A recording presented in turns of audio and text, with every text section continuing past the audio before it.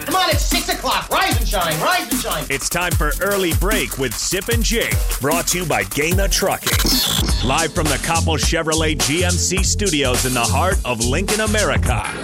Here's 93.7 The Ticket's Jake Sorensen. Did seem kind of meh. And the Lincoln Journal-Star's Steve Sipple. Surprisingly good. This is Early Break with Sip and Jake. Sponsored by Gaina Trucking.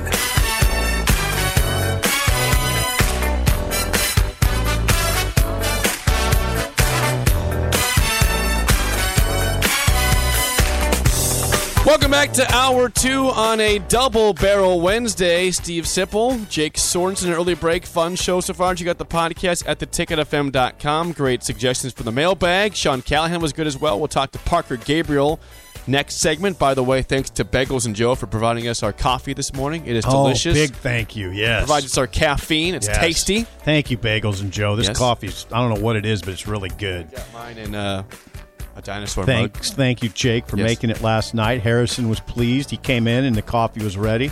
Harrison. I try to start the day off strong for all of us here. Harrison and me get along in part because he likes good music and coffee. You do not like good music. I like coffee, though. I'm new to the coffee game as of like 2 years ago. And now you're all in. Elizabeth, watch him. He's all in. I had like 5 cups yesterday, and I said, I need to stop. Yeah, that's a lot. This is too much. That's a lot. I like it. It makes me hyper. I was sitting at we have the remote at Chick-fil-A on Tuesdays, and I was sitting there at like 12:30. Yeah. Trying to get a coffee. I'm like, why am I still doing this? Oh, no. Lori gets really mad.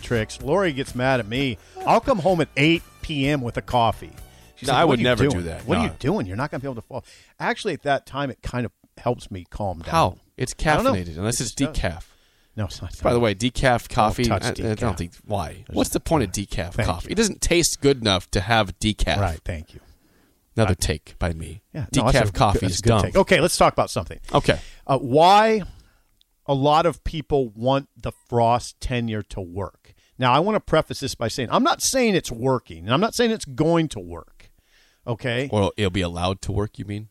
Why they want it to work. Why they want this to work.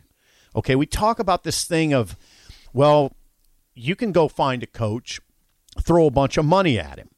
All right, throw $8 million at a coach. Well, I get it. That makes sense to me. But what people like, it makes sense to me to a point. What people like is you have 2 guys now in the athletic department that this is as much a Trev conversation now, Trev Alberts, the AD, as a Scott Frost conversation, the head coach. They like, a lot of people like that picture. 2 guys that want to be here. You don't have to pay them an exorbitant amount to be here because they want to be here. They want to work together. And they've both been really successful before Nebraska. And they came back to Nebraska. Trev, to Nebraska, the campus I'm talking about, because he was at UNO. But these are 2 iconic players, former Huskers, that are all in on wanting it to work. And I think that's a big reason. Who's denying that, though? Nobody. That's not. Nobody's denying it. Nobody's denying it. But I'm just saying that's why I think that's why a lot of people are slow to let go and give Scott slack at 15 and 26 because they want him to work. That whole thing, we've done this thing where we've thrown money at outside guys that came in, and I don't know that Mike Riley seemed all that interested. I mean, is that going to happen again? You just throw money at a guy. He's just here for money. And if it works, it works. If it doesn't, it doesn't. The problem is that I get what you're saying there. The problem is this. I'm with you. I want it to work out. I believe everything you said. I'm in that category. Scott Frost is from here. I don't think people think about it that much. I think they do. I don't. But because a lot of people are very quick to move on. The fear you have, though, is if you hang on to Frost, which Vegas is Bob very riled up. If you hang on to Frost and Nebraska goes 3-9 or 4-8, how do you sit here as a supporter or somebody out there? How is a supporter out there of Scott Frost sell progress and belief for next year? It'd be hard. That's the problem here. Right. No, hold on. It's not impossible. How do you sell hope for next season? Well, first of all, you look at the roster. They're losing a lot of guys. They got a lot of guys back, though. They're losing JoJo Doman, a huge part of the defense. Well, Deontay Williams is gone. If you want to play this game, we can play it.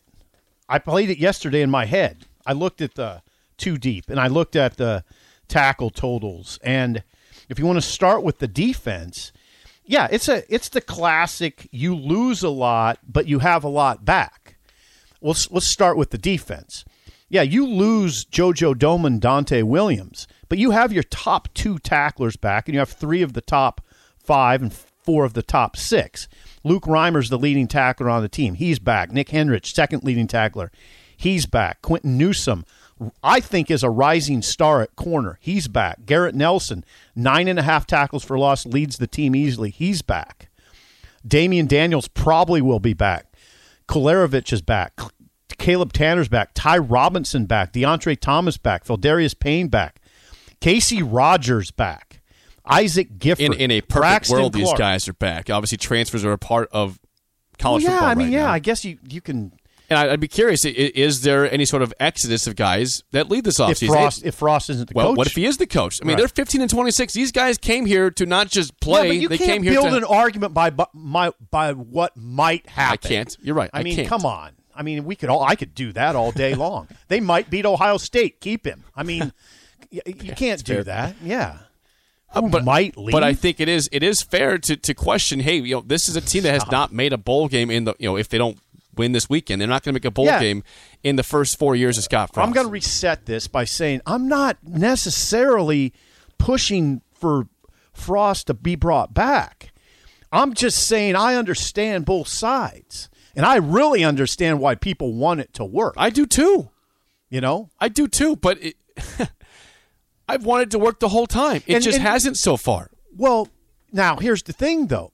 You would say, now I talked to, I'll just say a booster of substance yesterday, okay? And his contention is let's let Alberts and Frost work together because he thinks that there's already signs of Frost getting better with Trevin in tow. That there's this conversation about Frost is looking more like a head coach than just a ball coach.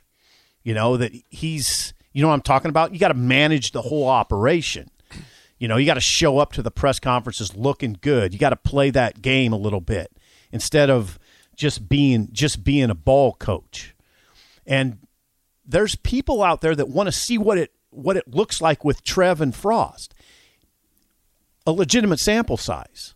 Understandable. I get that. Yeah. I get that. Instead of just moving on. Now, I'm just saying what a lot of people are very passionate about. Doc points out, and I think it's good to have this point from the text line. Okay, the guys you just mentioned defensively for Nebraska, all those guys back, he says, you're naming off guys that right now aren't good enough to help win games at Nebraska. Yeah, those guys are back in Nebraska. A lot of 3 those and guys 6. are young guys, though. I mean, this is the thing, Doc, and I get where you're coming from. It's a fine text to have. It is. It's perfectly fine. But I want to see what Luke Reimer looks like in 2 years. I mean, what's that now? Now, when I always say they don't have high-end NFL talent, I mean, Reimer, I wouldn't close the door on that discussion with Reimer. Nick Hendricks, I want to see what he looks like as a man, like in 2 years, what's that look like? Because it already looks pretty good. I want to see in 2 years what Quentin Newsome looks like. Because that looks pretty good right now as a young guy, right? Garrett Nelson, same way. Garrett Nelson has developed, and he's got 2 more years of development.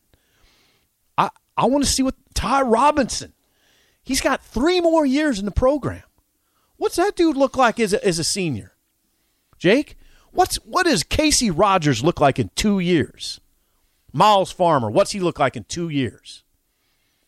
What does Braxton Clark look like in 2 years? Marcus Buford in 3 years? I mean, well, where's that offensively? Okay, that's defense. Okay, offensive. Okay, well, I mean, come defense. on. Offense is the same conversation. Look at the offensive line. I'm not saying that these guys are all inexperienced, but are we giving up on Turner Corcoran in his first year as a starter? Not giving up on him, but Nebraska used to not play redshirt freshmen or sophomores, Jake. You don't understand that because you weren't around. They used to not even play him. They wouldn't see the field. Now you're relying on I still think you have a fan base, for the most part, that says those guys need new teaching. They need somebody. They need a new voice there. Yeah. A lot of people, not some. No, I was telling you, people. Not some. Right, a lot of people are saying there needs to be a new voice for the offensive line, which I think is very true. That's fair. I mean, I don't. It's somewhat fair. We're trying to think of reason or find all the reasons why it makes sense for Frost to stay, and I'm telling you that makes sense if there's a new voice talking to the offensive lineman. Okay, so if you're looking at the running backs, look at the running back depth chart. Ramir Johnson, redshirt freshman. Jaquez Yant, freshman. Marquise Stepp, sophomore. Sevion Morrison, freshman. Now, but are those guys anything though? Are they going to be different? Are they going to step up? I'd like to see what Ramir Johnson looks like in 3 years. I would. It's nice to have depth there. It's nice to have young guys, but they got to step up at some point. Mm-hmm. I'd like to see what Xavier Betts looks like in 4 years. Alante Brown in 4 years. You see what I'm saying? Well, Chris Hickman. This is. I want to point this out because we brought this up earlier in the show. That you mentioned how hard it is to build in the Big Ten East right now. People are saying this is all out the window if Greg Schiano is able to do what he's doing in year 2 at Rutgers at 6-6. How do you argue against it? Mel Tucker's 8-0 in a second year at Michigan I want to State. I want to see how Rutgers plays out first of all. Well, they still have 4 wins. They might still have more wins than you when all said and done this year in a tougher division. I don't think you can use them as an example quite yet. I mean, again, I can't argue against your speculative.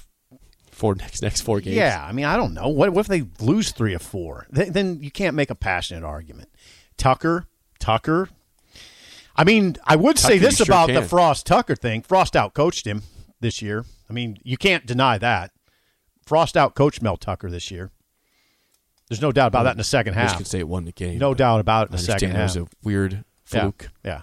There's no doubt about it. You could say Frost out-coached Lincoln Riley. You could say out-coached Harbaugh.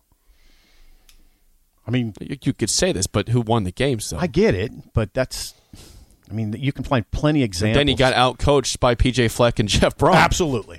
Which is what the concerning part is here. Absolutely. No doubt about those.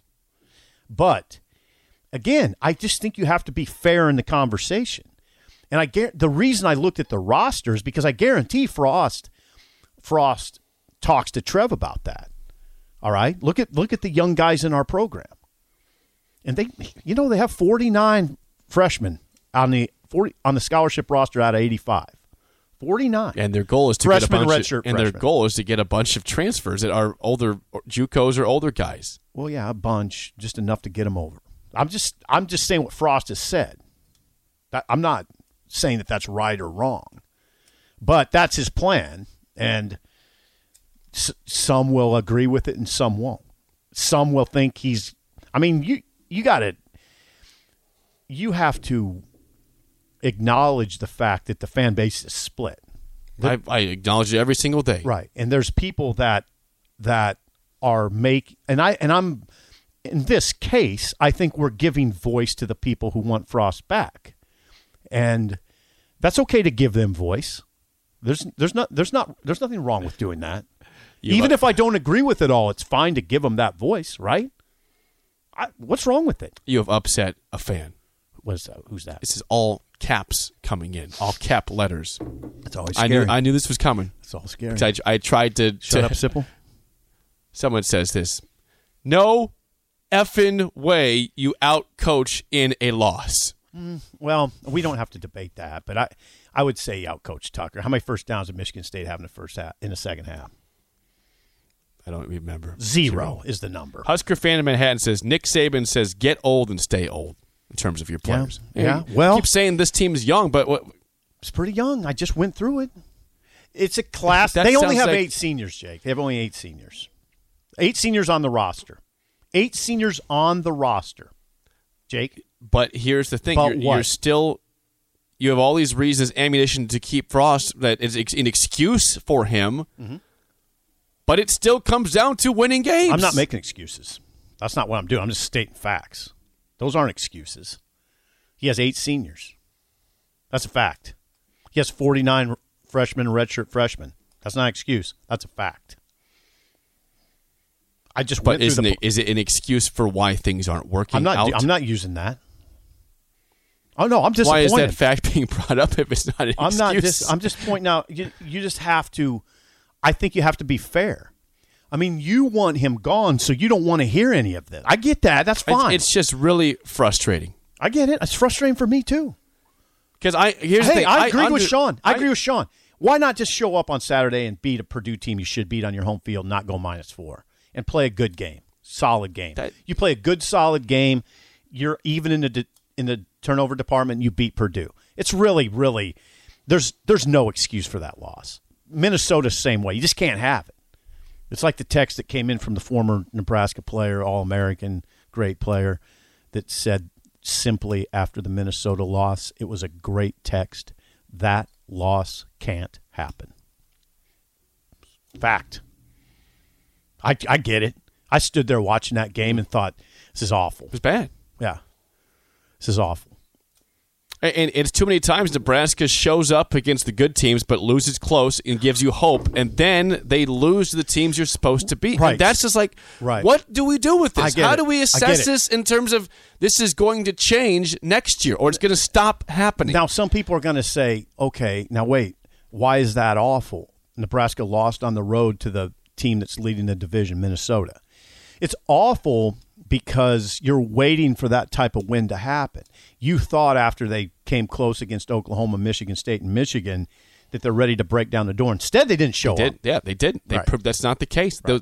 They played well in 2 games, or a couple games, but lost, and they didn't back it up. That's why, again, I keep saying, you're right. I came on the show the Monday after the Michigan game, and I said, yeah, this is going the right direction. They're good. And then they failed to do what I expected the next 2 games against winnable opponents. Prove that you are going to build on that and go the right direction, and we're all on the same page again. But no. Listen.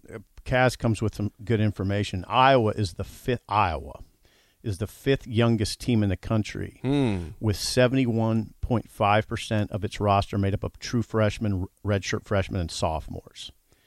Oregon, that percentage is 73.6. Oregon, that's top 10 Oregon. Florida State, terrible, 73%. Anyway, Iowa is the 5th youngest team in the country with 71.5% of its roster made up of true freshmen. What team did you mention after Oregon? Oh, I mentioned Oregon. Yeah, then who? Florida State. Oh, Florida State, okay. Terrible. East Carolina and Stanford. Gotcha. Yeah. Well, Iowa's young, and they have a rough stretch now, but they were number 2 in the country with that young team. Yeah, you like those Hawkeyes. I do not like those Hawkeyes. All right. We got to get to Jeff. We got to get to Jeff. He's after Brandon. Hey, Jeff, just hold on. I mean, Jeff called yesterday and we blew him off. That was not yesterday. It was a couple days ago. Okay. Jeff, you'll be second up. But Hold on, first, Jeff. we have a call from Brandon. Brandon, you're on early break. Go ahead. Morning, guys. Hey. I think the thing that's really stood out to me here over the last couple of years, and it escapes my mind. I know I brought it up the year after Scott's first year. Who was the free safety the safety that came up from UCF that we had on defense? Neal. Trey Neal. Trey Neal. I said at that point in time, I think his pure leadership ability and understanding of that defense and just being within that program was a huge asset that if we look back on someday, we're going to wish we had. And I think the leadership ability is there with our seniors. I don't know. Obviously I'm not in the program. You don't see that day in and day out. You guys don't get to go to practice. But you don't see that leadership person on the field, whether it be a defensive guy going up to hype up the offense or an offensive guy going up, whoever it would be. You don't see that. I mean, you watch Caleb Williams at Oklahoma. They have a strong drive on offense and score. First thing he's doing, he's going over to the defense, getting them fired up. You see it elsewhere. You see it with Olave at Ohio State. We don't have a leader on the field, I feel like, that is there to take over in those crunch time plays. And the other thing is, I'm not going to say to keep Scott or to not keep him, but I think the thing that's frustrating to me as a fan is who are you going to go out and get? Number one, you're either going to have to go out and get some other assistant or maybe an up-and-coming coach. and we're going to be in the same boat that we've been in how many years in a row after we've fired a coach now. Mm-hmm. I don't think Nebraska's going to go out and say, hey, walk up to Jimbo Fisher or Nick Saban because he's at the end of his tenure, or even look at Urban Meyer and say, hey, how much money is it going to take to get you to get here? Because we know that $7-8 million a year isn't going to get one of those guys here. You're going to have to dig deep into the pocketbook. Yeah. You're probably looking, probably $15 million a year to consider getting one of those? No, not that much. So? No, 9, 8, 9, something like that. You don't think they come to Nebraska where it's been mediocre for 20 years now, and the fact of how difficult things are here? No, but you can't. You can't just upset the budget apple barrel. No, you can't. It wouldn't be that much, but I understand where you're coming from. I don't know. I think it's going to be tough to get somebody here with that kind of a caliber of a coach. It's just you're going to have to pay them. I mean, I really think you're going to have to. $15 million is way too much. Yeah. I mean, it's all right. Thank you, Brandon. Anyway, let's get to Jeff. Jeff, you are second up. Jeff, go ahead. You're in an early break. Go ahead. Yeah, I was going to just say that I know this is a tough decision, but there's a few things that I consider. Okay. One, I mean, obviously it was tough for everybody, but it's really tough when you have a young developing program. The COVID year, it just, it set a lot of things back. So, you could easily say this is more like a year 3 than year 4. And that's not even really an excuse. That's even the NCAA, gave every player that wanted that extra year of eligibility.